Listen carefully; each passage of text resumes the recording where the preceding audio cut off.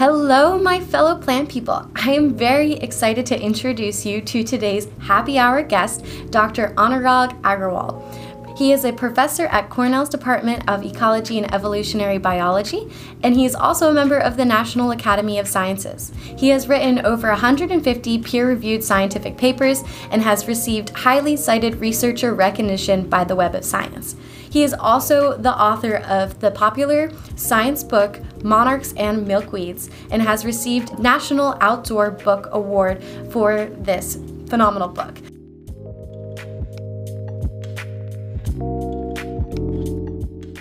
So welcome, Anurag. Thank you. Great to be here.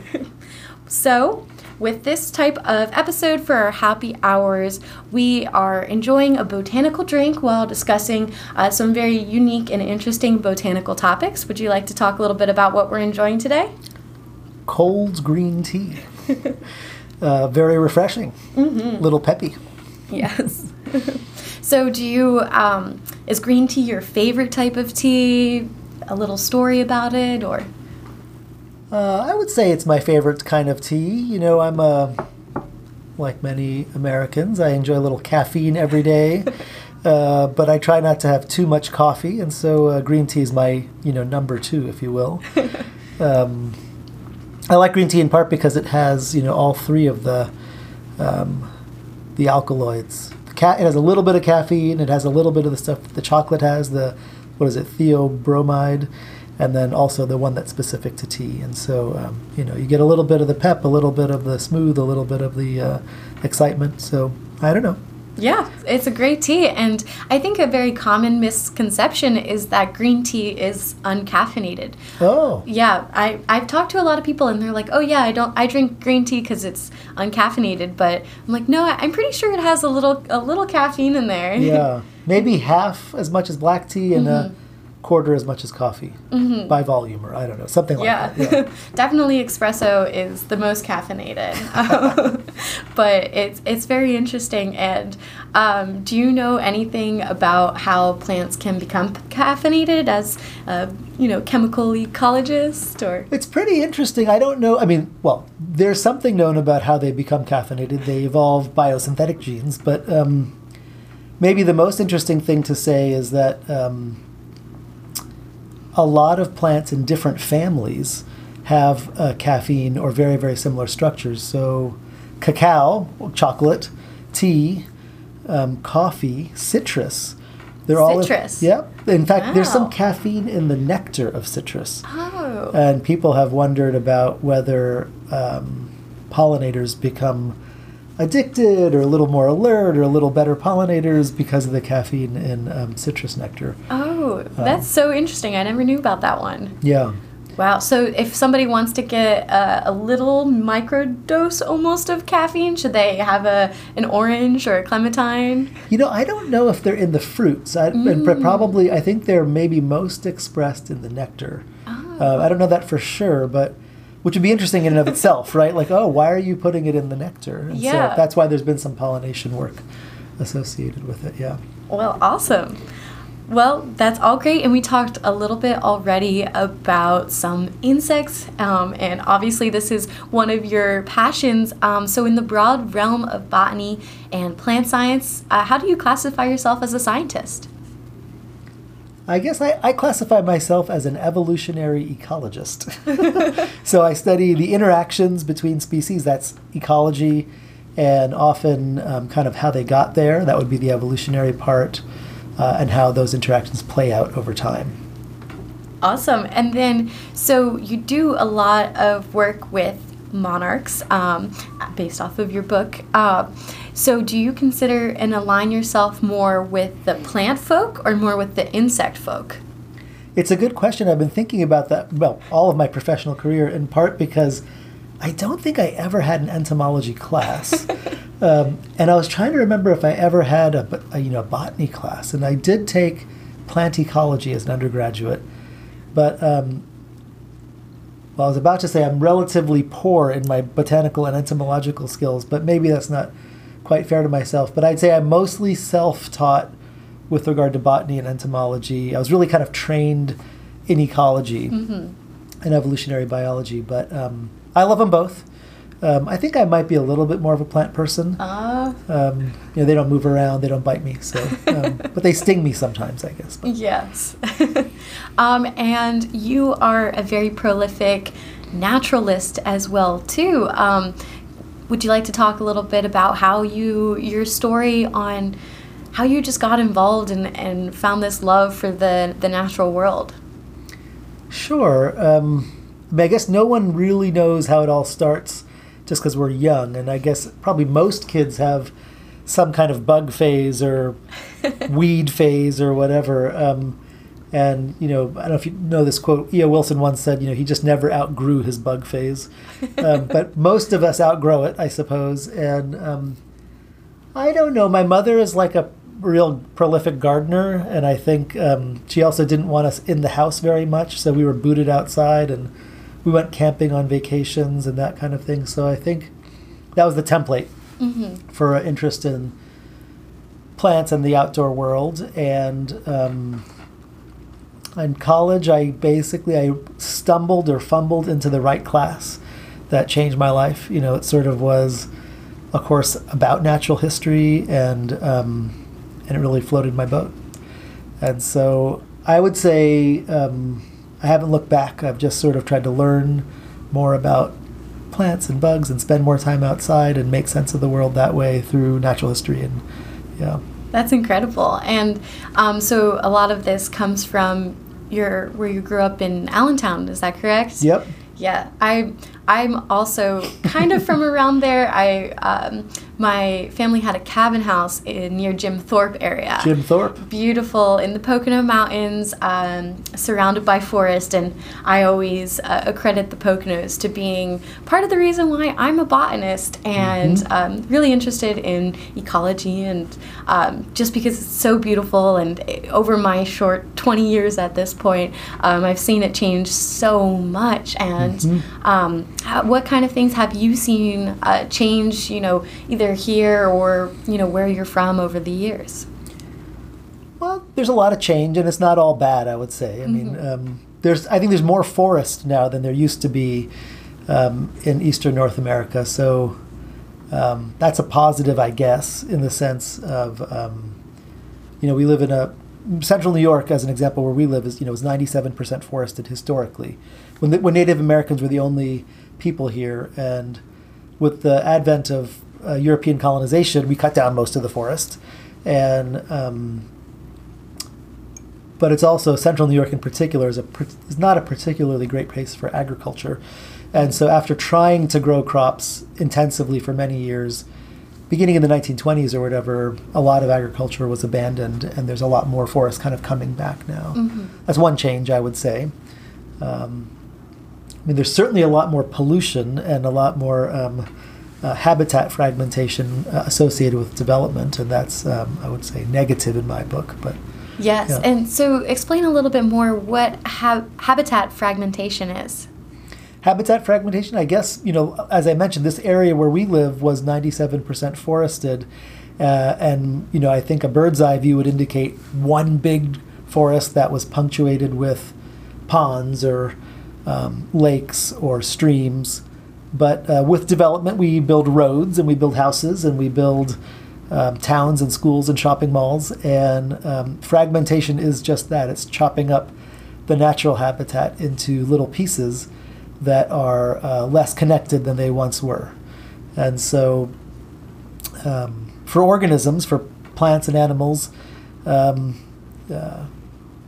crossing the road isn't necessarily the easiest thing, and so they generate barriers or difficulties for organisms to reproduce. If you take monarchs as an example, given that they're migratory, they typically fly long distances and they can find the habitats that they want, but they might have to traverse 10, 50, 100 miles without fuel sources, and by that I mean flowers, or without other things they need due to development or fragmentation. And so those can be challenges for organisms. That's incredible. Yeah, I guess people also have sometimes a misconception on animals that have wings and the ability to fly, and not thinking that these things cause issues when we're building roads or towns and all of that are necessities for many humans, and definitely make our lives a lot more functional and better, but how that affects even our flighted friends. Absolutely. I mean, well, I did some estimation. I mean, I think 20 million monarchs die in car accidents every year. Gosh. Just, when they're flying to Mexico, and it was actually a study that was initially done by University of Illinois undergraduate that basically found dead butterflies along the highway side, and basically did some extrapolation, and I did some more extrapolation. But yeah, I think that there's sort of all kinds of problems or issues that can. And the other thing, of course, is that an organism like a monarch butterfly that in the fall migrates, let's say 3,000 kilometers. It doesn't really do that with active flight. It's not like that little butterfly doesn't have the energy to actually flap away to travel 3,000 kilometers. So they do what a lot of birds do, which is ride up thermals, like little hot air tubes. We don't see them, but they're little tubes of hot air. And they get in those like birds do. They'll go up, 1,000 feet, and then they'll glide with the wind, orienting south to try to get to Mexico. So they're trying to conserve energy at the same time of getting to where they want to go to. And so they are flapping, and they do have wings, but they're not as immune to the environment or the fragmentation or the challenges as we might think. Wow, that's incredible. They can almost coast along. And how does that mechanics work of how much energy does it take them for a single flap? How far can they get with one little flap of their beautiful wings? Well, how far they can get, probably only a few centimeters. But, the calculation that was done by a Canadian scientist in the 70s was that if a monarch butterfly were to use what he called powered flight, meaning you're using energy and musculature to flap, after 11 hours, they'd have no energy left. And of course, every afternoon when they're migrating, they can drink nectar and fuel up or whatever, but they are not using powered flight for 11 hours and have nothing left. So, they're using powered flight every day. They then drink some nectar and refuel, but by and large, for going long distances, they're trying to take advantage of wind currents. Wow, that's incredible. So I think we've talked a little bit already about how awesome monarchs are, but maybe it would be helpful if we talked a little bit about the life cycle of monarchs and their migration patterns. Sure. Where should I start? So we've talked a little bit about how they migrate and they can go so far in a day. Why do they do this? What's driving them? Yeah. So let's see. It's October now. I don't know if I'm allowed to say that. Sorry. That's okay. It's October when we're recording. Okay. It's the fall season now, and they are in flight migrating to Mexico. And the main thing we think that drives migration is the availability of either a resource or protection from something. And monarch butterflies come from a lineage of butterflies that are tropical.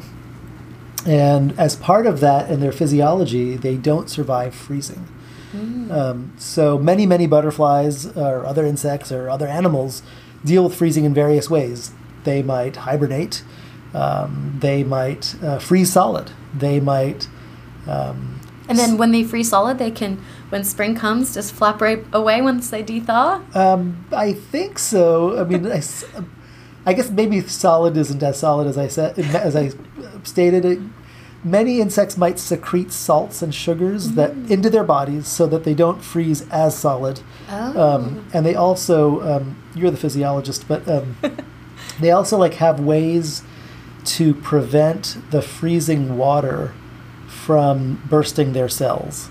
And I don't know, I'm making this up a little bit, but it's like when they freeze, they let some of the expansion of the frozen water kind of to come out between their cells so that their cells don't burst. Oh, interesting. But monarchs, in any case, don't freeze. And so as a consequence of not being freezing tolerant, they fly south. And it's thought that their origin was tropical. So the other way of thinking about migration is less why they go south, but why do they come north? If they come from a tropical lineage, why is it that they expanded out of the tropics to come to the temperate side of North America, the U.S. and southern Canada? And the answer to that is less about protection and more about resources. So as things heat up in, let's say, April in the tropics, in Mexico, as it's becoming summer, it's still pretty cool and frigid here in the U.S.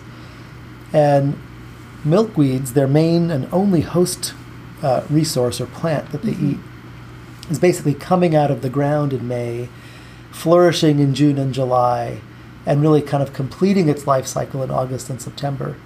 So those milkweeds that flourish in our summer become an available resource for monarchs, and that's the thought to have driven migration. Basically, come north in the spring and summer, take advantage of all this juicy milkweed, but then when it gets cold, migrate back to Mexico because they can't tolerate the freezing.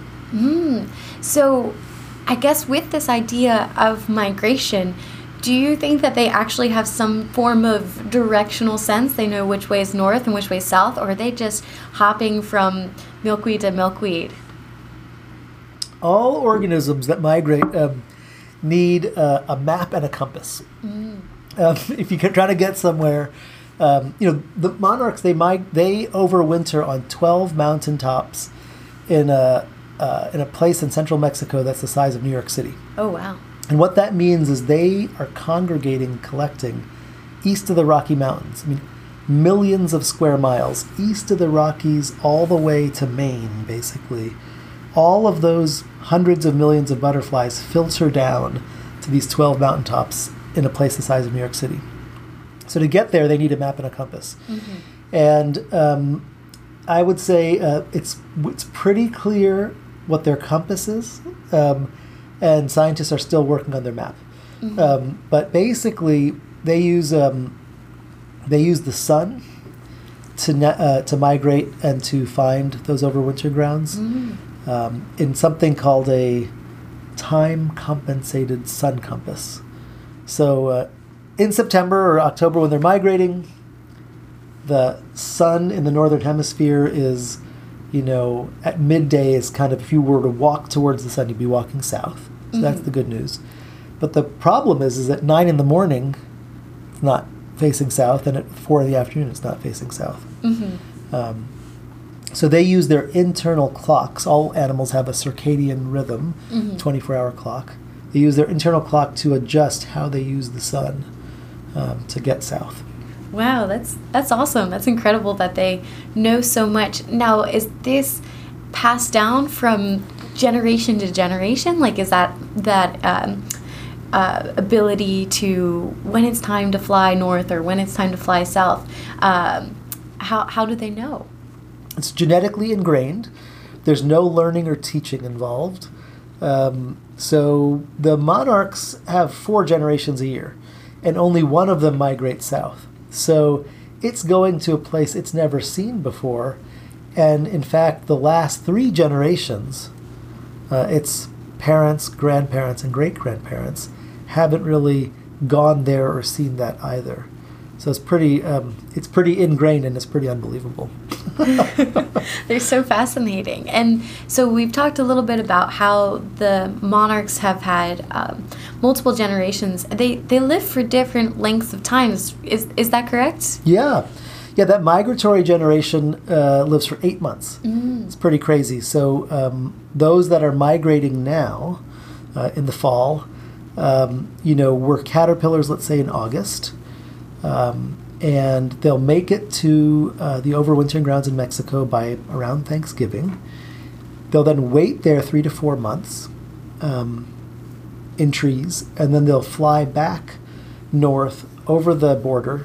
They don't recognize political boundaries, but they will fly over the border into Texas. Most of the first generation is centered on Texas and the Gulf states. And so,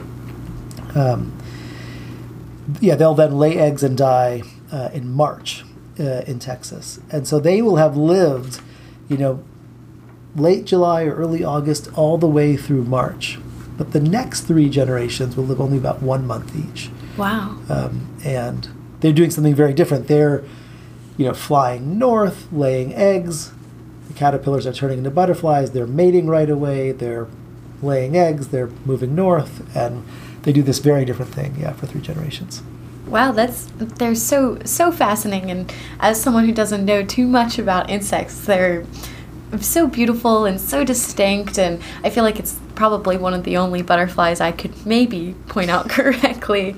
But I have a question for you. Isn't this a botany podcast? It is. So we will switch more into the milkweed sections as well too. So with that, monarchs are they are specialists, correct? They only feed on the milkweeds. Why do they do that? That's a good question. I would say there's sort of a general answer and a specific answer, and I'll try to weasel my way out of both of those. No, I'll tell you, the general notion first is that among insects that eat plants, the lion's share of them, or most of them, are specialists. So let's say there's 1 million species of herbivorous insects. And just for your listeners, I'll point out that there's 10,000 species of birds on the planet and maybe 400,000 species of plants. But there's 1 million, let's say, at least, species of herbivorous insects that make their living by eating plants. Most of them restrict their diets to plants in one family, one botanical family. And so, in a general sense, most of the caterpillars, herbivorous insects, agricultural pests, however you think about them, the insects out there that are eating plants, most of them are fairly specialized. And scientists have for a long time wondered why, and have thought that probably there are so many of them in part because their diets are relatively narrow. If their diets were super broad, they'd kind of be clamoring for the same stuff. And the general notion for why they specialize is that jack of all trades is master of none. That, in this case, the trades are the plants. So if you're wanting to exploit and eat plants, if you're trying to eat many different kinds of plants, you can't eat any one of them very well. The flavors, the chemical compound, the toxins that are in, broccoli versus a chili pepper versus a milkweed versus a pine tree are really different. And so it might require specialization to be able to conquer or to do well at feeding on and exploiting one of those plants. And if you're going to do really well at one of them, you might have to give up your ability to do well in others. What is this doing well? Is that because they know what it is, they know it's the correct food to eat, or is it more beneficial in other ways to be a specialist in terms of predation, or? All of the above. So I would say if you're a specialist and you're looking for a particular plant that you know is nutritious for you, that the organism is evolved by natural selection to perform well on, then finding it becomes a little bit easier. You can block out all the noise being the smells or colors or shapes of every other plant, and I'm just looking for a milkweed or whatever I'm looking for. It might be a good place to find a mate. And that plant might be a little bit poisonous or might be challenging to consume for many other species, but you have the physiological machinery to perform well, grow the insect body rapidly on those materials. So I think it's all of the above, that there are many benefits of specialization. And one of the things that we think ensues, and I guess it's a little hard to know where things started, but if an insect is a specialist, then the plant, the plants don't want to be eaten, apparently. What? That's crazy. Even our broccoli. And so they in response are evolving, and they're evolving ways to defend themselves, to be eaten less. And so that often, we believe results in something that has been analogized to an arms race. The plant erects some barriers to feeding, but the insect, in this case, let's say the monarchs or whatever the insect is, the tomato hornworm or there's then natural selection on the insect to adapt, to be able to overcome that barrier. And if they're so specialized that they're not going to switch foods, that can kind of go back and forth, escalating until you have a really, quite a fortified, defended poisonous plant and a remarkably able insect herbivore that can deactivate or tolerate or undo those defenses. So with the milkweeds, they are toxic to many different animals and other insects. Does that mean that people who want to maybe get more involved and plant milkweed, should they keep their pets away from them, or does planting milkweed help if they want to help out the monarch butterflies? Yeah, I advocate planting native milkweeds. That's not always the easiest thing. I'd say in the Northeast, common milkweed, Asclepias syriaca, is super abundant. It grows really well. It's weedy. And there are other native milkweeds in our region, the butterfly weed, Asclepias tuberosa, or the swamp milkweed, Asclepias incarnata. But in some other regions, even though there are abundant milkweed species, they're not as easy to cultivate. So there are 140 milkweed species in North America. It's great diversity. And I always advocate planting native milkweeds if you can. And just to clarify, I think that there's a common misconception with the name milkweed. People often think that it's a weed or a pest. So we talked a little bit about how there's different varieties and how they're native to different parts. So what would you suggest to people who want to find how to find the native milkweeds to plant in that area? There are a lot of resources on the web. If you just there are native milkweed finders, meaning websites where you can put in your state or your zip code, find the local species, and often even find sources, nurseries or whatever, that are selling them. Yeah, there's a little bit of controversy about the tropical milkweed, Asclepias curassavica. It's not quite native in the U.S. It's probably native to central Mexico and further south, but it grows very well and abundantly. It's become feral in Texas to Florida to California, and I in general discourage people from planting that one. Okay.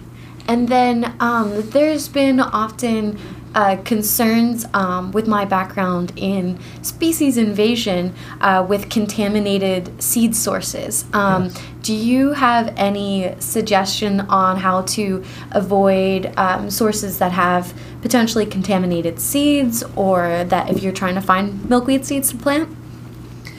I would say in terms of if you're finding seeds, in general, I don't worry so much about contamination. The seed is a relatively small thing. The plant isn't growing to this big thing. It's in general, I think, best practice to plant seeds that have been sourced somewhat locally, because plants adapt to their local environment. So, here in Ithaca, there's a native plant nursery, and I believe that they collect local milkweeds, germinate them, and grow them. And so if they're grown without pesticides, even better. A recent study has shown that milkweeds purchased at the various big box stores that are sold as pesticide-free have tons of pesticide residues, and that's a peer-reviewed publication. So certainly that's something that people are getting that they don't know that they're getting. And so I'm hoping that article, which I had nothing to do with, will stimulate a little better policing and better practices on the part of the more commercial growers. And so with that, we've seen a lot of rise in this idea of pollinator gardens for an abundance of different pollinators. Have you seen that as we increase our work on pollinator gardens and more people are willing and excited to plant them, have you seen that it's been helpful in any ways? Yeah, I mean, I think that I probably don't have the most popular view about pollinator gardens, but I think that they are really helpful, and perhaps the main way in which they're helpful is in educating ourselves and others, and by encouraging us to kind of kill our lawns and have less pristine areas. So, many people, I did this 15 years ago, if you have a part of your yard that's either not that accessible or where you don't want to recreate or whatever, letting it go feral and, yes, throwing some milkweed seeds in there or whatever, I think is very positive on many fronts. People walk by, they might notice the pollinators. You're not doing as much mowing. You're certainly not going to be putting fertilizers or insecticides in there. I think, to me anyways, it's a little less clear that that's helping to solve the habitat loss problem or the environmental problem or the habitat fragmentation problem, but I know others would disagree with me. So yeah, that's all I'll say, I suppose. And so with milkweeds, I do want to emphasize that they're not just beneficial to just monarchs. What are the other species that you know of that thrive off of monarch populations? Yeah, I mean, milkweeds, it's interesting. There's just a ton of things that come to the flowers and use the nectar. The nectar is super sweet. Native Americans collected the nectar, used it as a sugar source. And all kinds of butterflies and bees and native bees and other things will come utilize the plant. And then, the leaves and the roots and the seeds are eaten by a group of other really interesting native insects. It's about 12 species, and they share some things in common. Many of them are red and black or orange and white and black, like the monarch. They're getting poisons from the plant just as the monarch is. And they form a really rich and interesting community. So, yeah, I think, I get an email once a month from somebody that asks about how they can get rid of the other insects on their milkweed because they want to make space for monarchs. And I understand the sentiment, people want to help, but on the other hand, I sort of try to make the argument that all of those insects have a important place in the ecosystem and a right to be there, and they're native and doing interesting things, and that I encourage people to leave them. Are they actually taking up space for them that the monarchs can't use, or do they all kind of share the milkweed? I'd say there's a little bit of sharing and some antagonism. That this is an area that my lab has studied a fair bit. If you have 12 species that utilize the milkweeds, how do they interact? Do they leave each other alone? And there's some really interesting examples of interactions. I had a postdoc, Jared Ali, and we did a study together that he wanted to publish under the title "Aphids Suck and Monarchs Rule." And the editor of the journal asked us to change the title, which we were disappointed about. But it had to do with aphids, which when they colonize a milkweed plant, as they often do, and they're suckers, they suck the phloem or the sugar sap in the plant. The aphids suck. Exactly. But when they drink the phloem, they tend to make the plant a little better food for monarchs. Oh. And so I think they cause a physiological sink. They draw resources, and monarchs grow a little bit faster. And, I'm sure that that's only the case at very low densities of aphids. As aphids grow in densities and they cover the plant, that does probably make things more difficult for monarchs. If monarchs arrive first and they feed on the plants, aphid populations don't do as well. Hence the title, Aphids Suck and Monarchs Rule. So the feeding by the monarchs is suppressive or has a negative effect on the aphids. And so there are all kinds of those interactions between the insects that share milkweeds, or that share any host plant, really. And yeah. So we talked a little bit about, some of these topics that your lab has been exploring over the past years. Would you like to tell us one of your favorite or most exciting research stories? Oh, there's so many. One of the other lepidopterans, it's a moth, it's not a butterfly, that feeds on milkweed. Hoping some of our listeners here will have seen it. It's called the milkweed tussock moth. And it's a caterpillar that is black, orange, and white. One of the remarkable things is the monarch, the adult monarch butterfly, is also black, orange, and white. And they're kind of on the plant around the same time. There'll be monarchs fluttering around, and there'll be these black, orange, and white caterpillars. So we started studying them, and quite interestingly, they don't put the milkweed poisons in their bodies the way the monarchs do. So they are around at the same time, they look like the monarch, but they're not poisonous. They're not advertising actual toxicity. So we think they're cheaters on the system, that they have evolved to look like the monarch, but they don't actually go through the motions of being poisonous the way the butterfly is. So is that a mimicry? It's mimicry, exactly. And in our classes, we classify mimicry as Mullerian or Batesian after two ancient naturalists. And Mullerian mimics are those species that look similar, and they are mutually toxic. That's how I remember Mullerian. They both are toxic. So it kind of is reinforcing. They look similar, and they're both poisonous. They both might teach inadvertently predators to avoid those colors. But Bates, after which Batesian mimicry is named, is a situation where one organism looks like the other, but it's mimicry in the worst sense, where you're not actually poisonous. The mimic isn't mutually toxic. It is not toxic, but it looks the part. It reminds me of the Office quote, identity theft is not a joke. Exactly. That's awesome.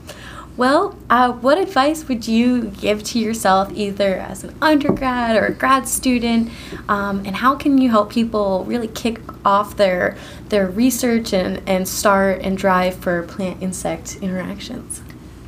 Is this advice for you or just... I mean, I would love some too.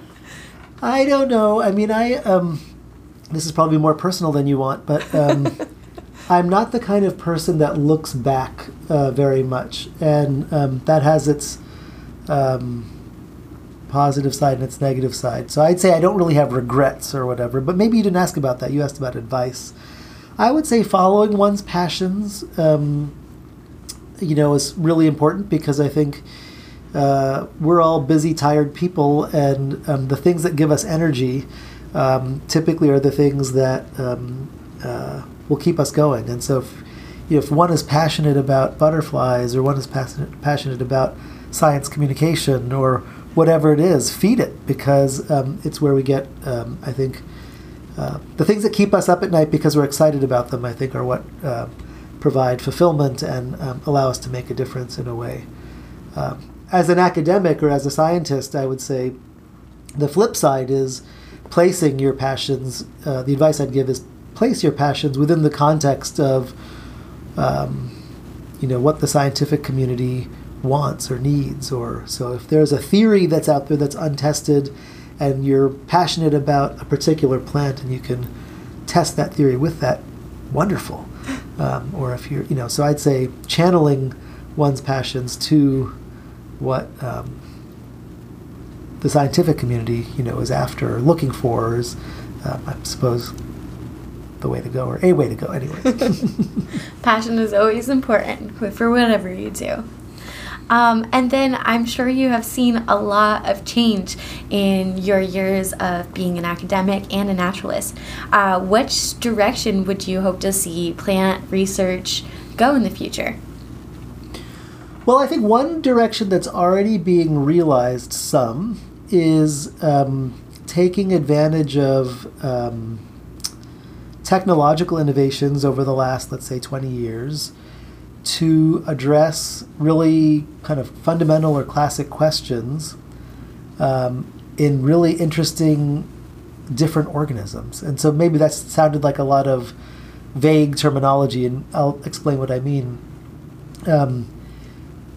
Advances in plant ecology and plant biology in the last, let's say, 30 years have largely come from studying a few species. Some of them are the lab rats of the botanical world, the mouse ear cress, Arabidopsis thaliana, or particular agricultural crops, which we study both because we want to improve them, but because they've become models to just understand plant biology. Tomato is a classic where it's being studied from all different directions. But as you all know, there's 350,000 other plant species out there that have really interesting biology. And because of innovations in all kinds of things, in isotopic analyses, in chemistry, in genetics, in understanding all the evolutionary relationships among plants, we can now tackle really interesting questions in plants outside of that kind of chosen 10 species. And so, as an example, in the milkweed world with these 140 species, we're working on understanding the genetic basis of producing very specific kinds of compounds. Those compounds are super interesting to us as kind of nerdy chemical ecologists interested in monarch milkweed coevolution, but they're also interesting to health scientists because the chemicals in milkweeds have been used medicinally for thousands of years, and we know that some of them have really special properties that can be important in treating congestive heart failure, treating cancer. So by understanding the genetic basis of some of those, we can learn something both about the natural world and how evolution proceeds, and maybe make some strides towards improving human health at the same time. So I think we're at a new frontier. Some people call it non-model omics. And what a terrible word. But the non-model means we're branching out beyond those 10 species that were studied historically. And the omics part is applying all the technological frontiers to asking really interesting and fundamental questions. Wonderful. Thanks so much. That's definitely some great advice, and hoping to see where this all goes. It's all so exciting. I always emphasize we have so much to learn, especially in the world of plant knowledge. It's not a dead field. It's growing every day. Absolutely. It's wonderful. So why don't you just tell us a little bit about what you have going on, some very exciting stuff. Research-wise, or? Research about monarchs and milkweeds. What are you doing right now? Well, I'd say the thing that keeps me up at night is right now we're trying, I'll tell you about two little projects. They're not so little. One is among those 12 species of insects that make their living by eating milkweeds, we're trying to understand all the ways in which they're similar and all the ways in which they're different. And the motivation is to try to understand where biodiversity comes from. I mentioned earlier there's several 100,000 species of plants. There's 1 million species of herbivorous insects. Where does it come from and why? And one approach to understanding that is to take a group of species that share the same resource, in this case they all eat milkweeds, and to ask, how is it that they've colonized and adapted and make their living? And in many ways, it's really the same. Some of them have the same individual genetic mutations that allow them to tolerate and exploit the milkweed, even though they haven't shared an ancestor in 300 million years. A caterpillar and a beetle and a fly and a grasshopper, they all share the same genetic mutations.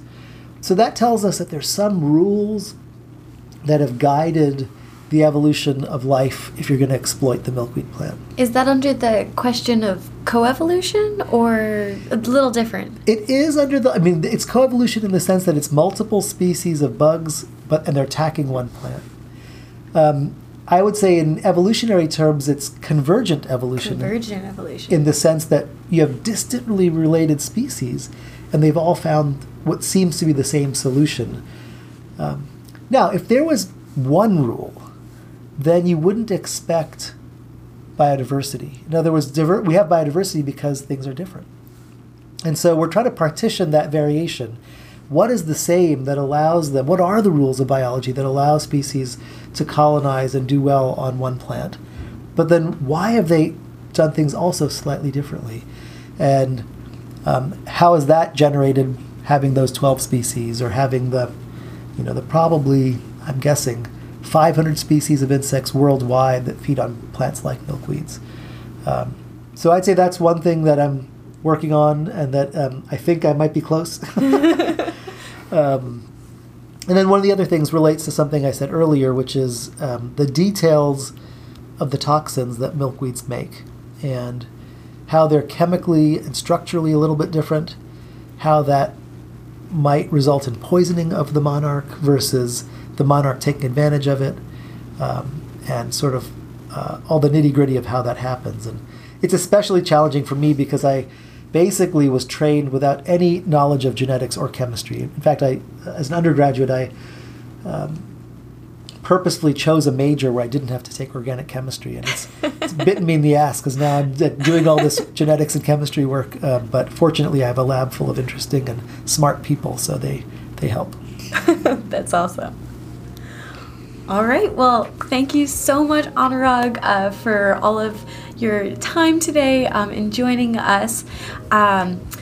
For those of you who want to learn more about monarchs and how they relate to the world around them, check out Anurag's book, Monarchs and Milkweed, which I will link down below in the show notes.